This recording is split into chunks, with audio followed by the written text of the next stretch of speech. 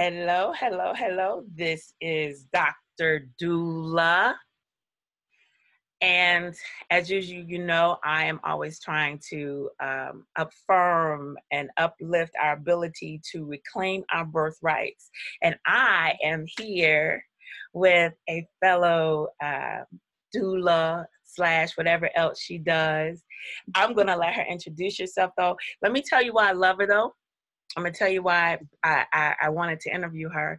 You know, we're always talking about maternal mortality among African American women of African descent, especially in the United States. And whenever I talk to Tunisia, whenever I talk to her, she is always just her passion and navigating the healthcare system has caught my attention every time I even feel inspired. And I love bringing to you all people that inspire me. And so she inspires, oh, get your face right, girl. She inspires me. And so I want to make sure, I wanted to introduce her to you all because I think she will inspire you too. So take it away, Miss Tanisha. How do you want to introduce yourself and everything else? Tell these people who you are, girl. Oh, my Lord. Well, I'm Tunisia Macklin, and I am a doula, massage therapist, and a placenta encapsulator. I'm a wife to a wonderful husband of almost 10 years this year in August, and I have my little princess, 5-year-old Eliana, who is fabulous and a fashionista, and also developing her passion for birth as well. Yes. Yes. So hopefully maybe she's a little mini midwife or doula. And I'm a very passionate person, and I just hope that translates into the support and services that I offer to people. That's awesome. And you said you were a massage therapist as well? I am. I actually started out as a massage therapist. I've been a massage therapist now for about 15, 16 years. And that's kind of how I stumbled into my birth work. I started out as a massage therapist, but way before that, my mom, much like me, she introduced me to birth work, but my mom was a nurse. So she didn't even realize that I come from a family of women who are like birthies and science geeks. Yes. So my mom, whenever she was pregnant, whenever she was in labor, it was a family affair. And so I ended up walking around with her while she was in labor, hanging out with her in a bathroom when she was in a tub and on a toilet. And unfortunately ended up with the dirty job of cleaning the tub out when she ruptured. But, and then this is probably dating me, but when I was young, we used to watch Birth on PBS. They used to play Full Out Birth on there. And we literally used to eat popcorn and drink root beer floats and watch Birth. And I love it. Right, so that was our bonding moment, curled up in the dining room watching that. So that was pretty cool. And then I became that go-to for friends and family. I was always the one. And it was so funny, even with my sister, when she was giving birth to my nephew, I was asking questions and insisting that they provide certain support for my sister. And to the point where my sister, at that time, none of us knew what doulas were. My sister just broke out and was like, look, you need to be quiet and leave them people alone while they're working. And I was like, they are not working. That's the problem. And yes. So that was kind of, I guess, my intro. And then I taught massage for about 5 years. And one of my colleagues saw that I was running a little bit behind. Usually I would show up for work for about 2 hours early to prep. And I came in, it was like 30 minutes to my class started. And she was like, why are you so late, girl? And I was like, I was with my friend. She was giving birth. And I'm just running a little behind because she wanted me to be with her. And she was like, you a doula? I was like, no, I'm not a doula. I'm like, what is a doula, first of all? And she told me. And then that's when we found out about an organization that offered birth classes in the city. I want to say it might have been like Chicago Connection or West Chicago Connection. I don't know. They used to do classes in a loop. And we could never find a class till we stumbled across this woman named Tigba Wadley. And then we got trained by her. And then that was kind of our intro, both of us entering into the birth world. But I just kicked the door in and kept going. I mean, I love it. It's almost like I was, it's like I don't know. It's my, I don't know. It's a passion of mine. I think I go through birth withdrawals. When I don't have birth for so long, I'm like, oh my God. And then I don't know. Would you call it look, that sounds weird how I'm saying it. Do you consider it a call, or is it just a hobby? What is this for you? What is birth for you? You know what? I used to really be torn because I came up in the church, and my husband and I we go to church. And I used to feel really bad that I wasn't active in the ministries like most people were. And I remember the elder women in our church at that time was like, what do you mean? You don't have to be active in the church to be a part of the ministry. What you doing is ministry. She was like, you have to utter a word about God, just your presence being there and you doing what you're doing is ministry. So, and a lot of them used to tell me that was my calling because that was my comfort zone. I'm one person who I'm not very assertive. I'm not one who commands the room. I'm not one who's very confident. But you start talking to me about massage, you start talking to me about birth, you start talking to me about placenta encapsulation, and it's my husband was like, you become a whole nother person. Yes, you do. He was like, oh my God. He was like, and I've even had to be told on multiple occasions, like, you can't give every time you talk to somebody, you cannot give unsolicited information to them because everybody is not willing. But I will go out there and tell anybody, like, oh, you should try blah, blah, blah. And he's like, everybody wants to hear that because everybody not looking to have a fabulous birth. And everybody is not looking for birth to be an experience. Wow. And I'm thinking, like, are you kidding me? Everybody should want an experience. You know, what I love about what you just said, I had an experience where a couple of years ago, I've gone back and forth just because I was disillusioned by birth culture at first. I thought one thing would happen or I would see one thing and then it didn't. And I saw the strong Black women that were there, but I didn't really see a space for us like I expected to based on our historical context. I expected to see something more than what I saw. And, I remember when I told my dad, I was like, listen, Daddy, it's, head of the deacon board for 40 years. I mean, I was like, Daddy, this is like the gospel to me. This is like the way folks feel when they stand on corners and they like, repent, whatever. You're going to hell if you don't accept Jesus. It's like that's how it feels to me. And the thing about it, I was in a conversation. I think it had to do with people were talking about, we just came out of the Christmas season. They were talking about whether Mary had a midwife, and someone said, well, she probably didn't because she, it was a season of blah and blah and blah and blah. And I don't know much, but I study people and their beliefs and different spiritualities and things to see how they do things. And one of the things that I stated, I don't know the names of all of the things. I said, well, what I know from some of my Jewish or Hebrew Israelite friends and what I know from some of my friends who practice Islam, what I know is that bringing life into the world is considered like helping God.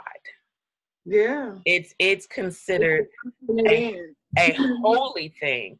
And regardless of the days that are observed and all of the different things, that is not considered breaking any of those days. Because when you help a woman birth her baby and you care for her, it's considered like saving a life, protecting a life. And that is to me a call. Yeah. It is a call. And like you said, whether the person is saying something about how they worship God or not, perhaps some people, part of their ceremony is a certain rites of passage in that moment. But regardless, my personal opinion is, you know, as birth workers, we are helpers of God, you know? Yeah. I mean, I definitely, I mean, you can't, I mean, even if we just thought about half the stuff that went on biblically, I mean, a lot of it is still not accurate to the extent that it doesn't translate properly. But even then, if you think back to when Jesus was doing miracles and he did it on the Sabbath, and they was like, hey, you can't do that. What am I supposed to just let them die because it's the Sabbath? Like, come on. So, I mean, it's the same thing, but I mean, birth is just a miraculous thing. I mean, there's two phases in life that are the most intimate and beautiful thing. That's someone exiting this earth, and then there's someone entering it. And even I remember my great grandmother used to tell me, she said, everybody have it so wrong. You don't celebrate life, you mourn it. Because now this child is coming into this world. But you celebrate someone exiting because they are no longer pressured and troubled by this world. She said, oh, back when I was coming up, it was the other way. And I was like, oh my gosh. And I was like, oh my God. And it's so funny, early in my career, and I just finally got it under control. I still kind of cry sometimes, but when people give birth, I'm usually having to kind of leave the room because I'm a sloppy mess. I love it. It just drives my emotions, especially just to watch these families come into their own. That is probably the most important thing. When somebody realizes, because you walk around with your big belly, you feel the baby, it's like you have phases of acknowledgement. You start recognizing that this thing is coming to fruition. You get, oh, I'm nauseous. I can't believe I'm pregnant, I'm nauseous. Then you go to the phase like, oh, I'm a little bit bigger. Oh my God, I feel a baby. It's a baby in there. And then you have your husband or your partner who is touching it, and then he's like, oh, wow, this is for real. It's a real thing in there. And then there's the day that baby is coming. And I have noticed the men and the moms, they have their own level of understanding. They awaken different moments. It's the moment that baby is placed on mama's chest that she really acknowledges and accepts and receives that I'm a mother. And you can see it on her face because that's when they're all overwashed with the emotion and they crying and they're like, oh my God, I can't believe it. And they're looking at this baby and here, this baby is covered in goop and they're like, oh, my baby is so beautiful. I'm like, you don't. But then that who, I mean, to see some of these men, when you see them like they've been walking around puffed up because they got their wife pregnant, but then you see them in that room and they deflated because they're helpless. They can't stop these contractions. They can't prevent her from being uncomfortable. They don't understand the level of support she needs. And then here it is, this baby comes and their responsibility has gone from just being a husband to now a father. And that just kind of takes over them. And I've seen some of these dads walk up to me like, this is for real, Tunisia. I'm like, sweetie, it's been for real for 10 months. And to see them come into that, but then at that same moment, walk right into it. And they go up to their wife and they take control of that family. And then when I tell them, all right, I'm leaving, it's time for family bonding time. And they're like, well, what do we do? You hop in that bed with your wife, get under that cover, and you cuddle your baby and your wife. There you go, bonding time. And then they do that, and they was like, that is the most amazing thing. Like, I never expected it, because, you know, men are not good with emotion. And that whole bonding thing is such an emotional thing. And I said, let's not look at the emotion. Let's look at the hormone. Because that's really what's going on here. That's a part of the bonding. And I need everybody to get their flip switched. And it's just wonderful. I mean, I don't know. And there's no right or wrong time to do any of that. I mean, I get it. Some cultures, the men were not allowed to be in a room with women when they're on a cycle, and they had to be out of the house and all that stuff. But I think it takes away from the beauty when you start thinking about that stuff. And that's no disrespect to any religion if anyone is still following some of those traditions. but when you think about birth, and it pains me to know when you hear some of the older women say that their husbands couldn't be in a room with them when they gave birth, and then you kind of almost look at some of the families back in the day when the dads were not connected with the kids, well, because they never were in that same space. But I don't know, I went on a rant. No, you didn't go on a rant, because I wanted to talk to you. You know, the thing that I love most about you is how you talk about that birthing environment. I mentioned earlier that at this juncture, most women of African descent in the United States are still birthing in the hospital setting. Here, where you and I are in Illinois, the most recent study that was published in October 2018, just a couple of months ago, by the state, said that Black women were 6 times more likely to die based on throughout that maternity year, that year after, you know, baby after the whole 9, that we were 6 more times likely to die than white women. And also with that 75%, that's 3 out of 4 times, it was they labeled it. This is what they used. The term they used was medical causes. Okay, so that is a whole spectrum of things. What I've enjoyed. What'd you say? No, I was saying, and my question is, what's their definition of medical? What is the medical cause? But I'm not gonna get into that. What I wanted you to, every time I talk to you, you always talk about experiences that you've had, how you teach your moms or assist them in figuring out how to advocate for themselves, to find their voices, to say and feel empowered in their birthing environment. And that is something that I really, really, really want to share with others. If I asked you, if I said, okay, so Tanisha, now let's see who we talking to. Let's just say we're talking to other doulas, other people that are birth support, or even birth support that are not doulas, family members that want to support their family. If you were going to say, okay, well, the number one thing I tell a family is, what would you say?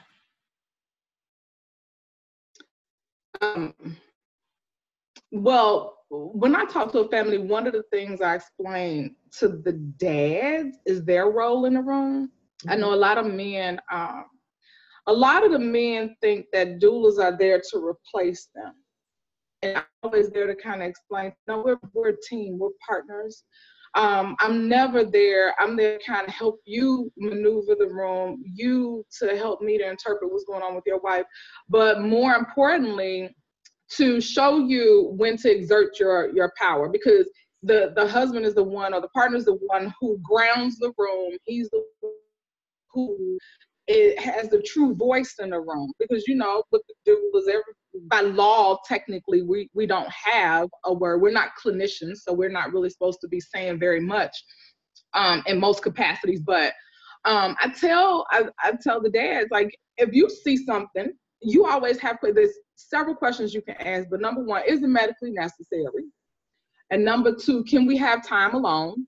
And 3, can you please give my wife space? And never be afraid to say those things. And then always tell the mom to never be afraid to speak up. She has a voice and she has requests. And not only that, she has rights. And understand your rights, so when you speak with power and authority. And I tell this to every woman, because a lot of times, and it drives me absolutely nuts, when you hear people say somebody let you do something. And when I tell these moms, like, nobody's gonna let you do anything in that room. You're gonna have to do it. You wanna give birth on your knees, you give birth on your knees. You wanna do hands and knees in the bed, you wanna lay on your yoga ball, you wanna sit on the toilet. I don't care what you wanna do. We can do it because it's not causing any harm to anybody. Now, the doctor is not comfortable. That's the problem. But we're okay. Let's do what we're supposed to do. What are you comfortable with doing? And so I tell them to stay in their comfort zone, know their space. I got a question. Yeah. So you saying that and everything, but when I went in, you know, my doctor was like, no, and you can't do that, and you can't. I want to birth like this, and they was like, no. And then I had heard this girl that said that her doctor was like, if you do that, your baby gonna die, and that they you talking about if I want to birth on my hands and knees. They told me I couldn't even get out of my bed. Let me just play devil's advocate here. All these things that they tell people, no, you have to stay in your bed. How? You know, because you and I discussed even when we were uh, first like training with different organizations and learning about things, that it was always like, okay, well, if you would prefer to be able to be more mobile, you know, see if they'll give you, instead of the IV, they'll give you the half block. Or see if they'll let you, see what I'm saying? See if they'll let you, see if they'll have you. Yeah. Early in my career, I didn't know any better, and I went along with that compromise thing as well. But when it comes to one thing that bothers me, there is no, it depends. Well, first it depends on the personality of the mother. I would go with that, because sometimes a lot of the moms are compliant and they don't want any trouble because they're afraid that they're going to have diminished care at that point. Once they start to speak up and do stuff, they don't want to have diminished care. So I let them know. I'm like, look, you give me the power you want me to have, and then when you're ready for me to be quiet, I'll stand down. But for the most part, if you're telling me that you don't want IVs and that you don't want to be on your back and that you don't want to do certain things, understand that that's what I'm going to push for.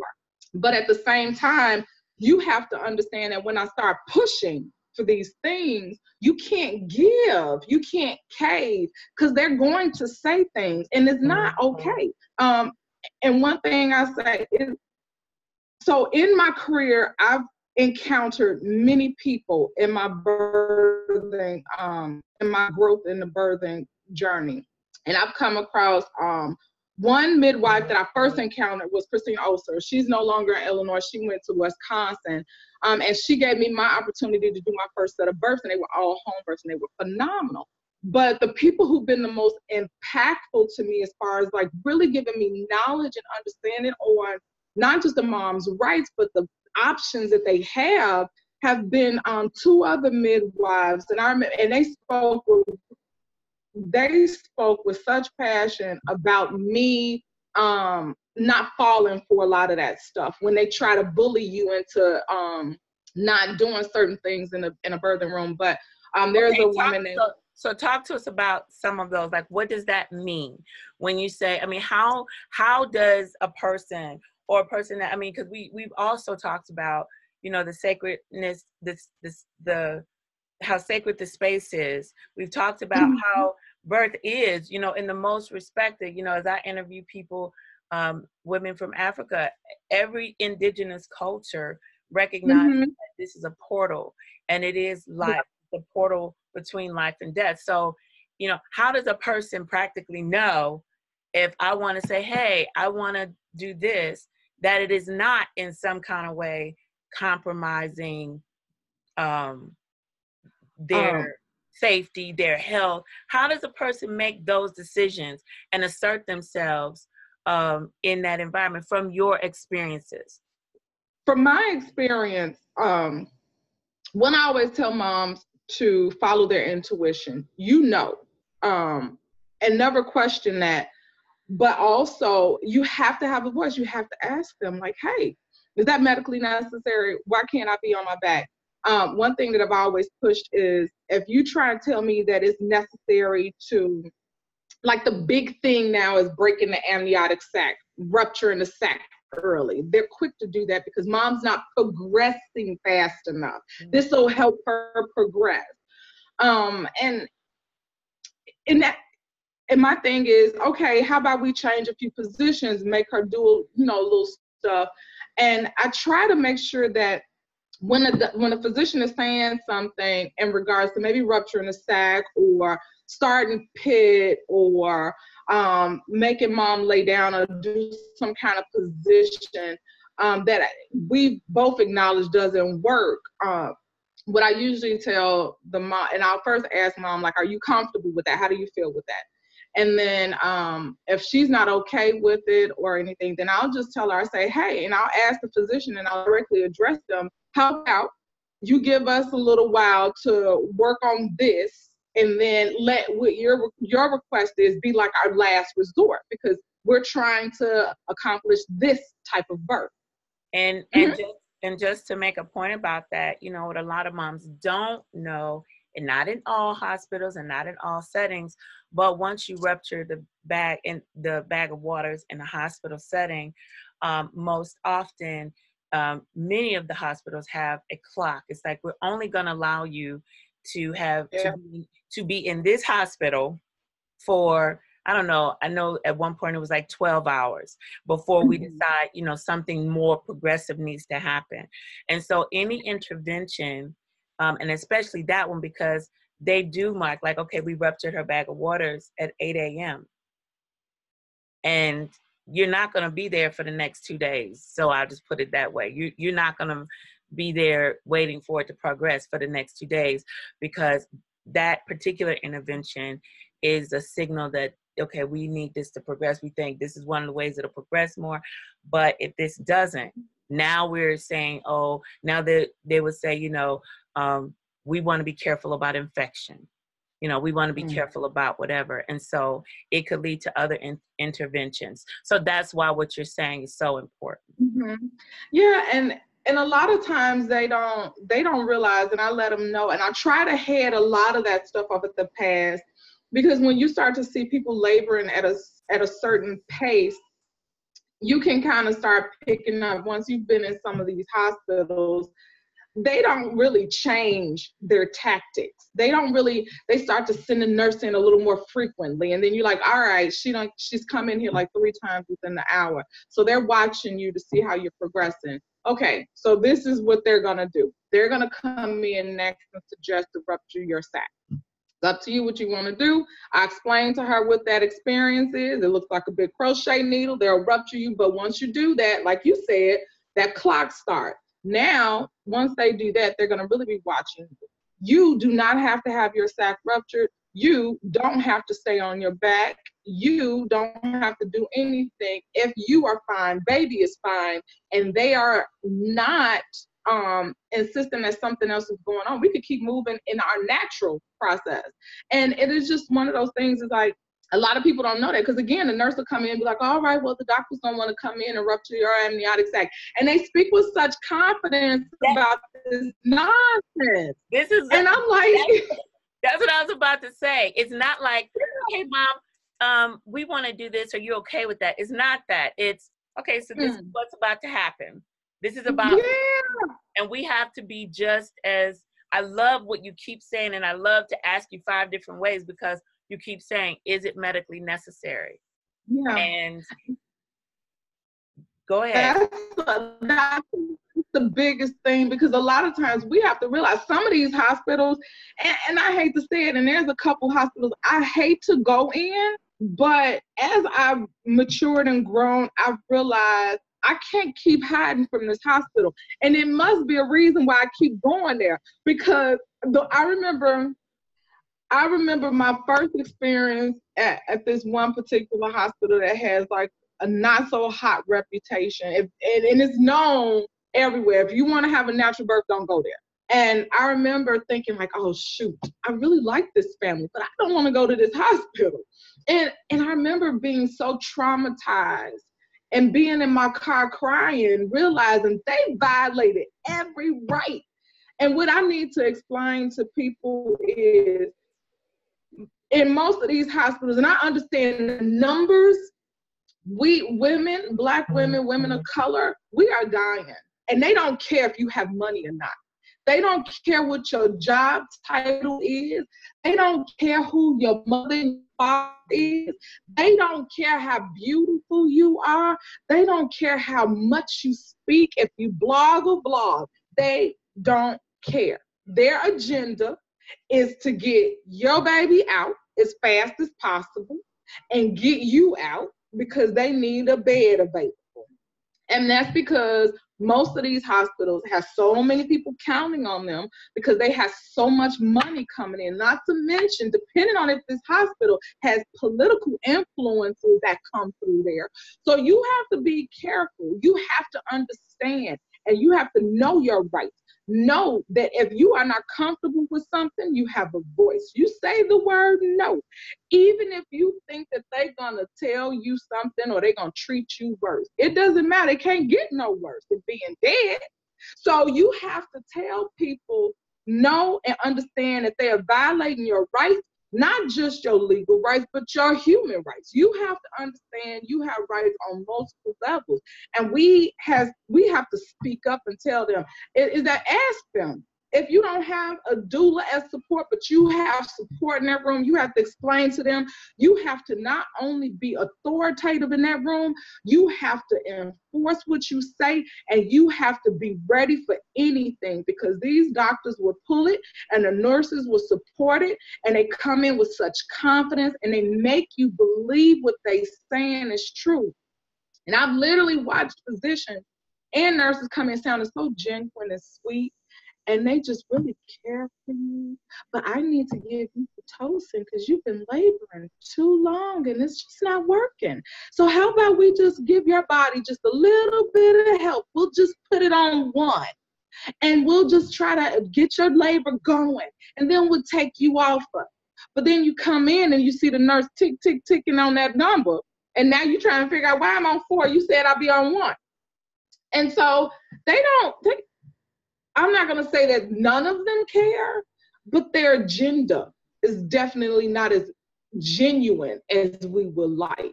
And we have to realize when you deal with hospitals, it is not about our health.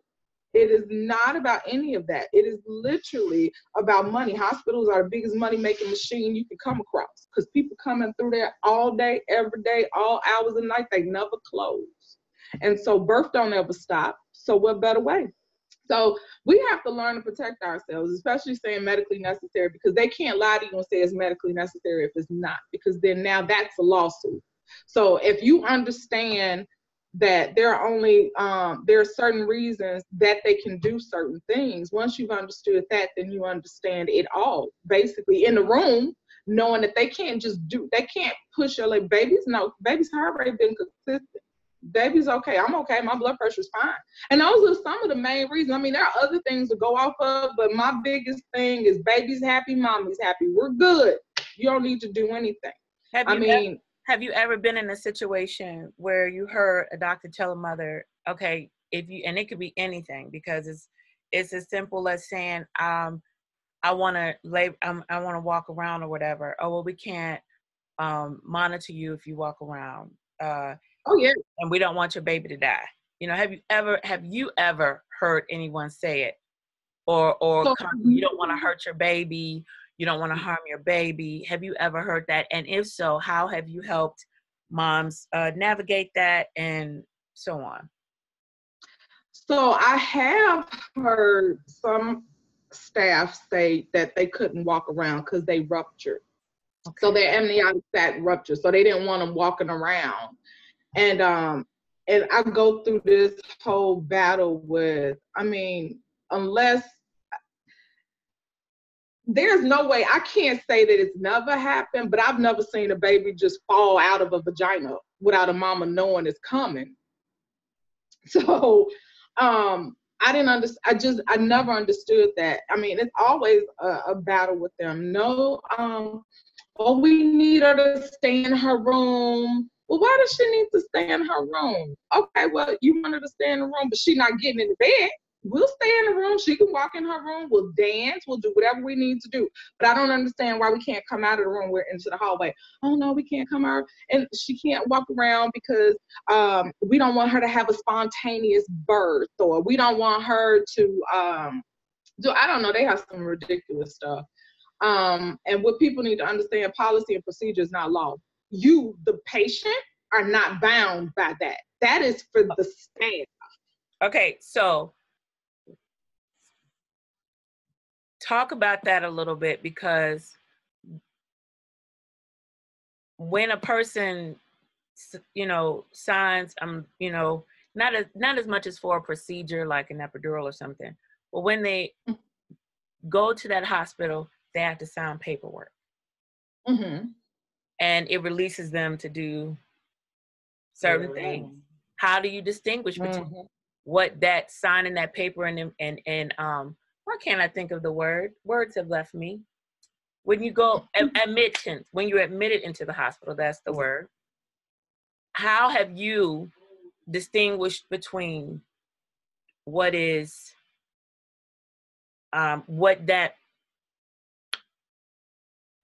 being admitted in that hospital allows, the what you're agreeing to is what I'm saying. How do you distinguish between what I'm agreeing to when I'm admitted into this hospital versus what I would still need to approve of and can say no to?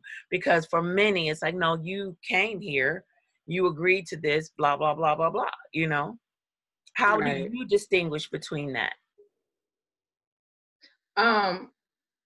But even if you do something, but that's the thing, a lot of these papers, they shuffle these papers, and I tell people, you have to be careful. I mean, if you're going to sign it because you want to be compliant. That's completely up to you. But even if you sign that paper, you can still say no. You can refuse anything, again, if it is not medically necessary.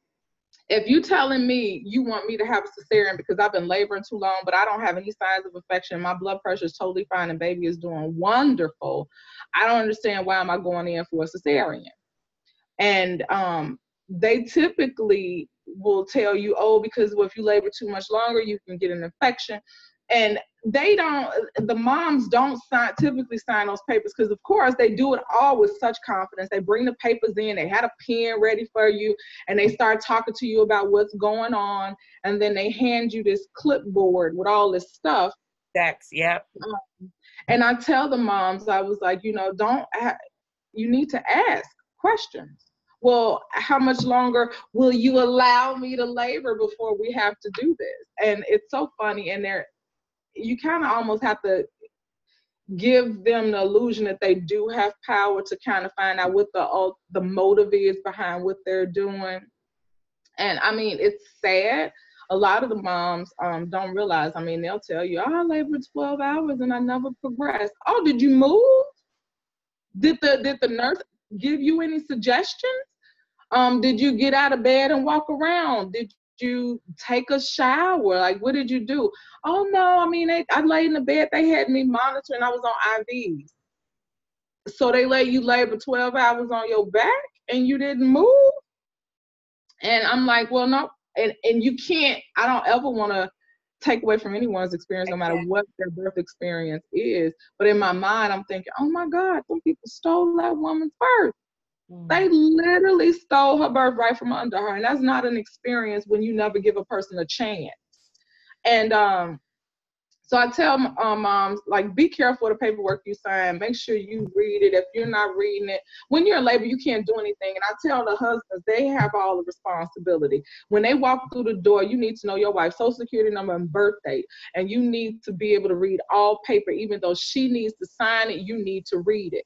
And you need to know what you're dealing with. And you need to ask people, what is this paper? What is this paper? Because it's basic admin stuff when you first come in, but you still need to be careful, because they always tell you, oh, in case of an emergency, we need to sign this right now. And you can always say, oh, we'll hold off on that, because you don't want them to come. I mean, if it's not an emergency, you're always giving them the okay to whisk you off.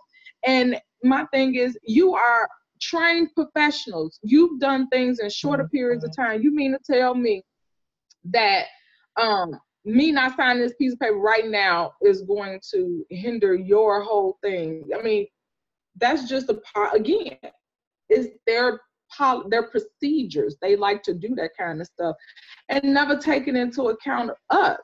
And I don't understand that. But and maybe some of these hospitals will start doing better in that sense, but these families, they have to understand.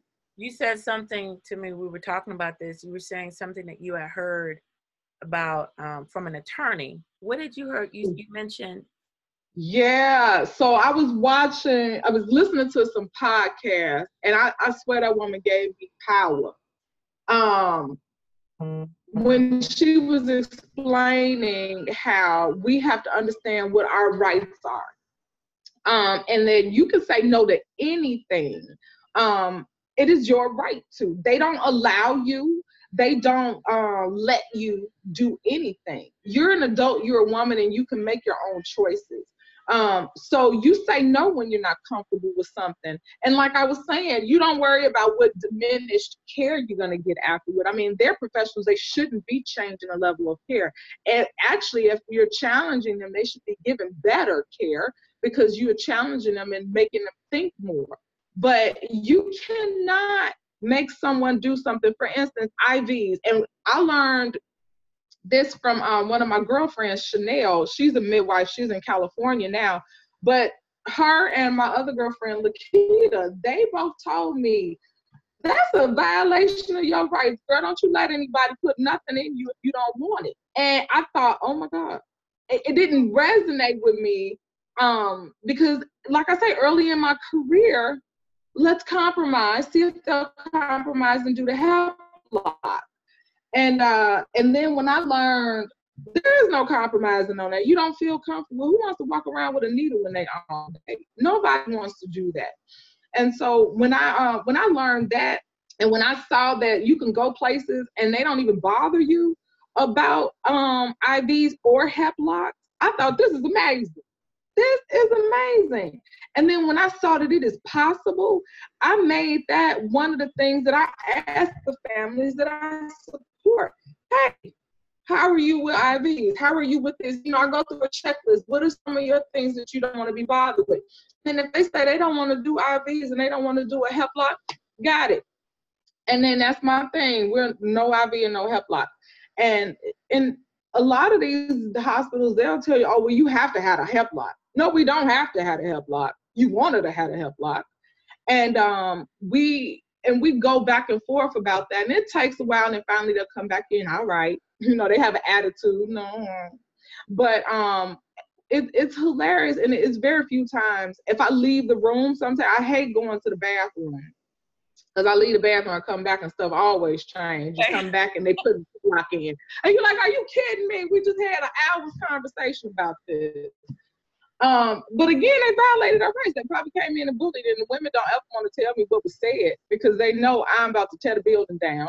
And my thing is, I'm surprised some of these hospitals even still let me in, because I ask a lot of questions and I want to know, why are you doing it and what's going on? I mean, some of these positions are so ridiculous. I mean, I tell people all the time, give birth with midwives. OBs are trained surgeons. That is what they train to do. A lot of these OBs, they do births because that's what they do women's health, but they are not, their business is not birth. You need to be somewhere where they know your body and understand your makeup, and then they can help you in the actual experience you're trying to have. Because an OB don't care. They don't care nothing about it. Come on, lay on your back. Lay on my back. That's not working. And I'm so tired of having that dispute with people. So I love everything that you've said, especially with, as we mentioned before, you know, Black women in every state, in every place in the United States dealing with so much. I think the thing that I've taken away the most is the whole concept of, you know, well, I remember people used to say the right of refusal. You know, you get to refuse this, or you get to, you get the right to refuse. But just even if it's just the point that you slow it down, like my husband plays basketball, and when things start going like this, you know, and the ball is going down the court, and then sometimes they would just have somebody slow the game down, so I can ask the questions I need to ask. And especially if it's something that's not medically necessary, that's not been deemed medically necessary, what I hear you saying is slow them down, ask them the questions, make them explain it to you. And then what does that mean? And asking other questions. I want to know, as we wrap this all up, where do you see yourself 5 or 10 years? How do you see yourself changing or growing in birth or anything like that? Where do you see yourself? You know, I think that's an awesome question. I actually am looking to expand my practice and being a doula, where I want to give total care to women. So one of my goals is not just supporting them in the labor and birth arena, but postpartum is a big thing. I watched my mom battle postpartum depression after giving birth to my brothers. And so that's been one of my things that I'm putting together, and I'm hoping that I can perfect it. I have a postpartum plan that I put together for families. Nice. And I want to integrate nutrition and herbal support, and I want to provide all that. And so one of my things is I'm looking to expand and start offering teas, tinctures, tonics, salves, and start helping them prepare not just for the birth, but their postpartum part of life. I mean, that's a huge thing. And one of my passions is family, because it takes the two of this, the husband and wife that makes the baby, and it also takes a husband and wife to raise the child. And if you're not a cohesive group, then it's not going to work. And so I love to, a part of my postpartum plan is expanding and expounding on the relationship. So hoping, Lord willing, I will have a studio and I will be able to do sections where parents can work on communication and relationship. And then I can start having my herbal aspect of the business. I do want to expound on that. And then just learning more about birth. And I don't know, you never know, in the future I might be catching babies. I would absolutely love it.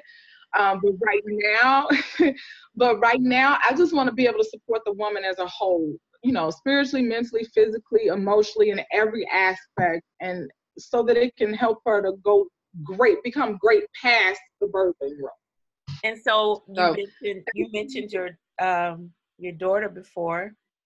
Mm-hmm. One of the biggest things for me, one of the things that in that regard of the whole woman and everything, you know, some people have partners, some people don't have partners. And one of the things that I do specifically through my Sankofa for Birth Ambassador workshops is try to equip people, like you said, this holistic thing.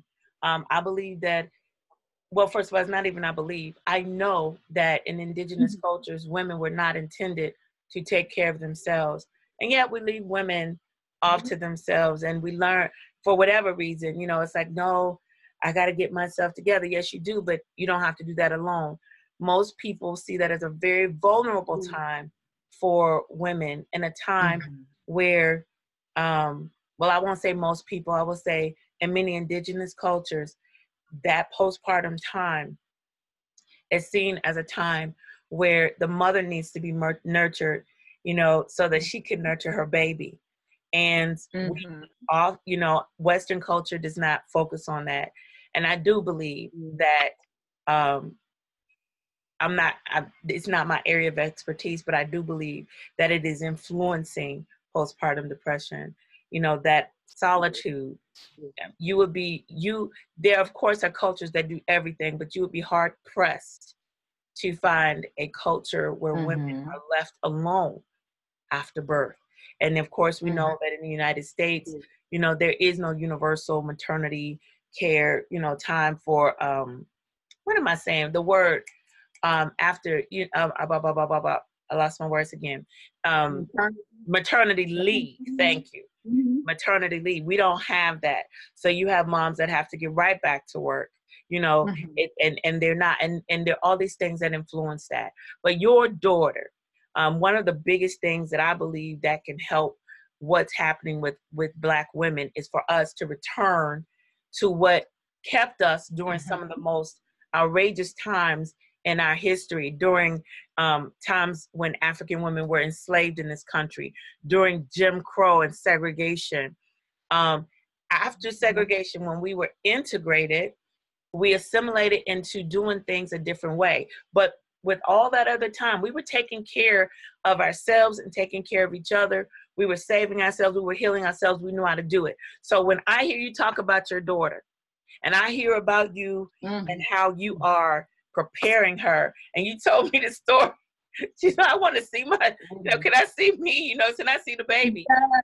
I'm encouraged. I'm encouraged when I hear you talk about how you and your family have watched birth, used to watch that, because I believe that, now when a woman reaches time when she wants to have a baby, she can be 30 years old, have never been in a birthing room, doesn't know anything about the sights, the smells, all the senses, what it feels like or anything, and is walking into it for the first time. But in more indigenous cultures, the likelihood of a young lady not having ever been around birth would be quite less, or having some knowledge of something.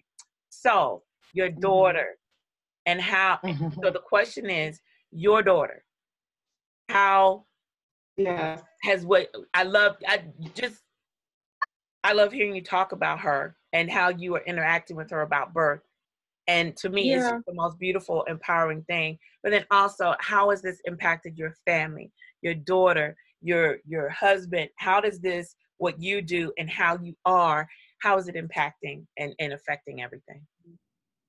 Well, I could say my family, they're my team. They're my village. They support me through this. But my baby girl, she loves birth. And it's just probably the most fantastic thing to be able to come in, and she wakes up in the middle of the night to ask me how was the birth and how is the mommy. But ever since she could probably talk and work a phone, she's always asked, she used to ask me all the time, can I see my birth, mommy? Can I see me?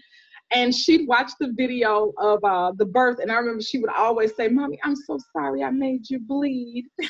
And so we would go over that whole thing.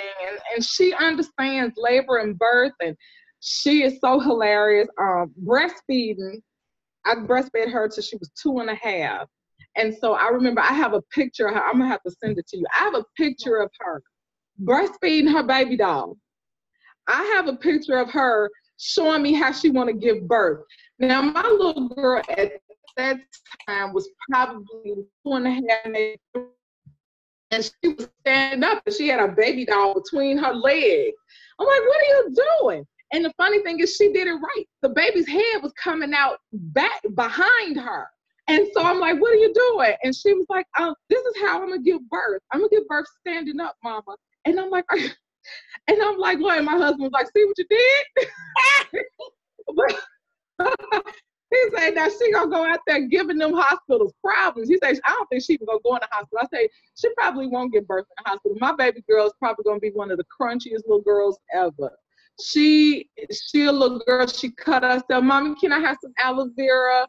She's I don't feel good, mommy. Can I have some tea? And she's just awesome in that way. But she loves birth. She loves to look at the pictures after I come home to see how mommy's did. And she was like, oh my God, that baby sounds strong, mommy. And so she loves to see and experience that kind of stuff. And I love it. I mean, her passion is so awesome. Her passion is so, you can leave it there. Just put it down. You can, I'm sorry, that's a male person. You can really just, see her passion and her drive for it. And she loves it. She absolutely loves it. My husband, he's very supportive of it. He's always been supportive of it. He hates when I'm gone for long periods of time, but he loves it. I mean, my support team, my mom, she was like, if I wasn't old, girl, I'd be right there with you. She still loves birth. She was in the room with me. I wasn't nice to her though, but she was in the room with me when I was giving birth. And to speak back to the indigenous cultures and the people getting away from the thing, one thing my mom did was she was like a huge support person for me after I gave birth. And that's why I want to create total wellness. That's why I want to create total wellness for people. Because I watched my mom, And my grandmother, I was blessed. I had my grandmother and my great grandmother. And I watched them be my mom's village. And that's why I even did a blog about it. It takes a village, and it does. It takes a village. You can't get through it, and it's a shame. I tell people all the time, after you've given birth, everybody's through with the stuff in 2 weeks, and it's crickets. We don't have anybody. That's why I do the postpartum plan. But my daughter, even with me, she will help if I had a girlfriend who just gave birth, and my daughter was so excited to help me do stuff for my friend after she gave birth. And my friend, who she's not of color, but I love her to pieces, and she was shocked that I brought her food. She was shocked that I came and asked her, how can I help you? And it's like, nobody is doing that. Nobody cares. People come in and sit down. They want to hold your baby. They don't ask you anything about you. And I've watched it happen. They have not a question. Oh, the baby's so cute. It's always about the baby. Exactly. You didn't ask, do you need an ice pack for your vagina? Are you still bleeding? When's the last time you went to the doctor? How do you feel? Do you need me to help you clean? Can you lift the baby? How do you feel? Nobody's asking those questions. Do you need me to do some meals for you? I just don't get it. And I didn't have to do anything. I remember after giving birth, my mother came into the house and was, hey, where's your grocery list? And she and my husband took that grocery list and went and bought a month's worth of food. She came over and cooked food for me. She cleaned my house. And she was like, do you need me to spend the night or stay? Or is everything okay? I could come over every week and help you. Nobody does that. Nobody does that. It's totally different. It's the reason why over the years that I have been doing doula work, I love postpartum work. I do because I do hands-on stuff with the mom, but also because I find that they're not going to ask. And what we've become accustomed to is performing. And so it's like, oh, if someone wants to come over, I need to sit up and show you the baby. And the mom that's in postpartum doesn't need to be sitting up and cleaning and straightening up for you. We focus a lot, which is not bad, on the baby, but not on the mom. And that's a big deal. So this is my last question, and then I'm going to ask you to give people your information. Okay.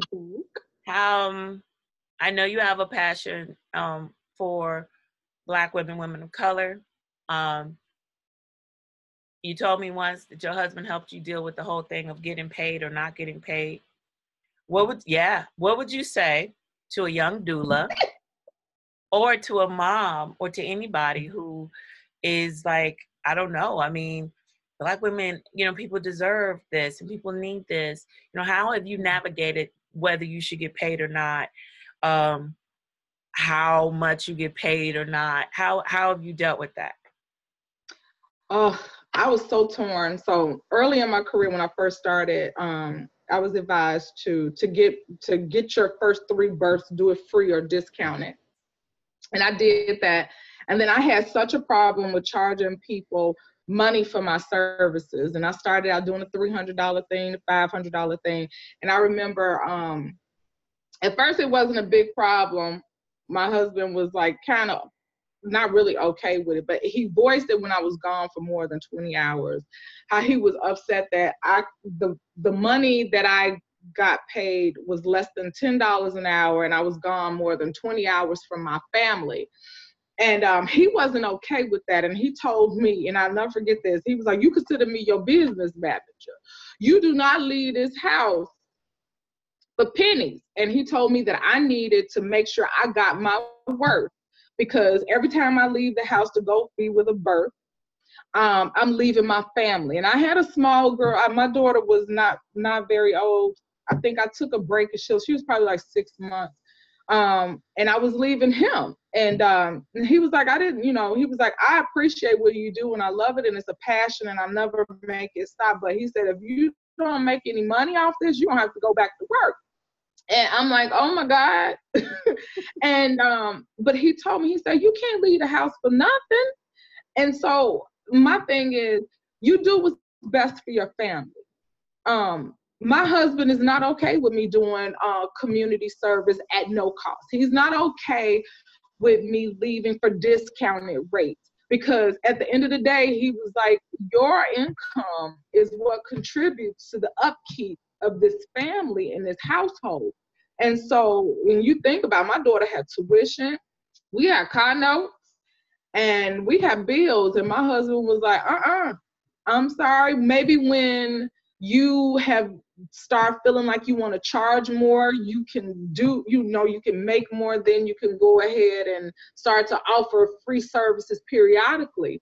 And I was like, oh, okay. But he's not okay with it. And I have to respect my husband for that. And I can't go against him because, I mean, at the end of the day, when I leave your birth, you go to your cushy family. I have to go home and look at my husband. So I need to respect and honor him in his request. But if that's your thing and doula, community doula work is what you want to do, you don't let anybody hinder you. But if it's your family that's on the line, you do what's best for your family. But you always follow your heart to the degree it's respectful for everybody that's a part of your life. And don't let anybody discourage you. Whatever your passion is, you go for it. The birthing community is so vast. Yes. There's so many aspects of it. And you never be, I mean, this price gouging and this competitors, there are no competitors. Our goal is all the same. We are trying to create a beautiful landscape for birth, for women to have these babies experiencing and not having procedures. And so we all should be working together. I mean, I love it when other doulas are asking for backups and, and they don't have a problem with you working with their client because they're not concerned that it'll be another baby born. So for the young doulas, you do what your heart has you set to do. And if you're going into it to do community work, it's needed. And you do it because there are young ladies out here who have no clue what they're getting into, getting ready to have these babies because the staff is not going to protect them. So they do need protection. And there's childbirth education, there's placenta encapsulation. There is all forms of birth support. I mean, even I heard you say you did virtual support. My God. I mean, I'll be at the concert. Oh, baby, mama labor, and I'm outside while my baby playing his little heart out. Outside. Yes, baby outside, and it's like, we have to, and there's traveling doulas. If you feel like it's no room for you in Illinois, then you can start soliciting yourself to another state. And if they want to pay for you to come out, they'll pay for you to come out. But my thing is, you don't be afraid to charge your worth. And don't be afraid to offer your services at no cost. It is up to you, but do not offer your services at no cost because you're afraid that they won't pay your worth. That is the biggest thing, because anybody will take anything free. I'm not a fan of free stuff because usually you get what you pay for, and if you pay nothing for it, you typically get nothing. But me being a person I was out there doing free births, Lord help me. I did too. I have been laying on the bed, fully clothed, laying on the couch, waiting for a call that didn't come because they hadn't invested in it. So I had canceled stuff with my family. I had done all these things, and then they had just decided, oh, we'll go on our own. And now I missed a whole day. Texting, no response. And the next text I get is, oh, so-and-so was born at this time. Wait, this amount. And you sit and like, wait a minute, really? That's what we're doing? And my thing is, I'm an all-in kind of doula. I'm the doula that's standing on the bed, hip sifting. I'm that doula that's sitting on the floor, putting pressure on you while you on the toilet. I'm the one who is, I mean, if you pooping, there's not a staff around, I wipe your bottom. Exactly. I mean, I'm all-in doula. Standing in the shower. Every time I stand in the shower. Yes, your body is wet because you've been in there. I'm like, that's where it felt, because it felt good to mama. And that's okay. We standing in the stuff that we do, socks be wet because the shower floor, and I can't, I can no longer disrespect my family by doing it, and then I come home and I'm exhausted and I can't even keep my plans because I'm exhausted because I've done so much with this other family. And that's what my husband knows. He knows I'm a 100%. I can't do anything under 100%. So if I've given them 100% and I come home, I can't give them 100%. My tank is empty. And you have no compensation to even work from to say, well, I picked this up from the store because I'm tired. And normally I would fix this or do that, but whatever. So I want to first say you're amazing, because you know that. But I want you to tell people how they can get in touch with you. I wanted people to hear you speak. I think it's important that more and more women of African descent see women of African descent. Representation is very important, and to know that there are often stories about we're not there, people aren't there, and everything else. But here there are Black women that are doing this work. You asked me yesterday, you always helping other people and interviewing other people. It's because listen, click with who you're going to click with. We have a Tunisia, we have a Dr. Doula, we got people all over the place, and find who's going to work for you, because I've said it before, I'll say it again, it is a state of emergency for Black women. Where else could this happen, where we die? And we weren't dying like this 60, 70 years ago when we weren't in your system. So where else does this happen? So it is my privilege to bring you to people, but so they can hear you. But I want you to tell them, how can they get in touch with you? So you can find me on the internet. My website is peacefulbirthingdoula.com.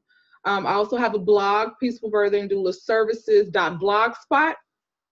And or you can call me 630-481-6079. I'm on Facebook, so you can Facebook me at Peaceful Birthing Doula. I'm on Instagram. I'm on all that stuff. Well, I will make sure that I put all of this in the video under the video, around the video, so that they can see it, so that they can know. And I just want to encourage Black women. Thank goodness for technology. A lot of things we have gone without because we couldn't get in contact with people. But I don't know, if you have consulting, see if she'll do some consulting with you. See if she'll encourage, reach out to her, see what she's able to do to help you build up who you are.